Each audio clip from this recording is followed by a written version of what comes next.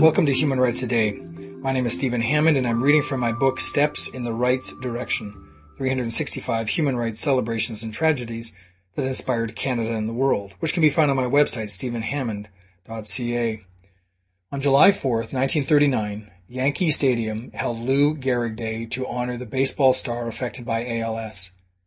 Lou Gehrig went to Columbia University on a football scholarship, but it was his baseball talents that inspired the New York Yankees to sign him on in 1923.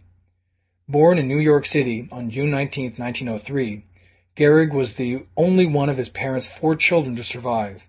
By age 20, only months into his Yankees career, he was already playing for the majors.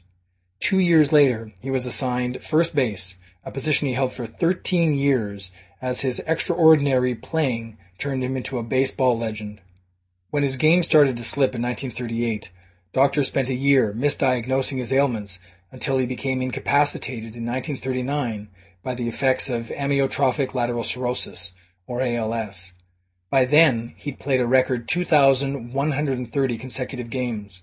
On July 4th, 1939, during a speech in his beloved Yankee Stadium, Gehrig called himself, quote, the luckiest man on the face of the earth, for his remarkable career.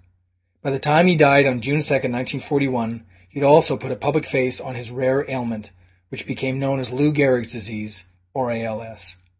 That was July 4th, 1939. If you'd like to hear a human rights story each day, be sure to click on the subscribe button. I'll tell you another story tomorrow, and if you'd like to have a link on your website for these podcasts, email me at stephen@stephenhammond.ca, and we'll get you the proper information. For more information on human rights, go to my website, stephenhammond.ca.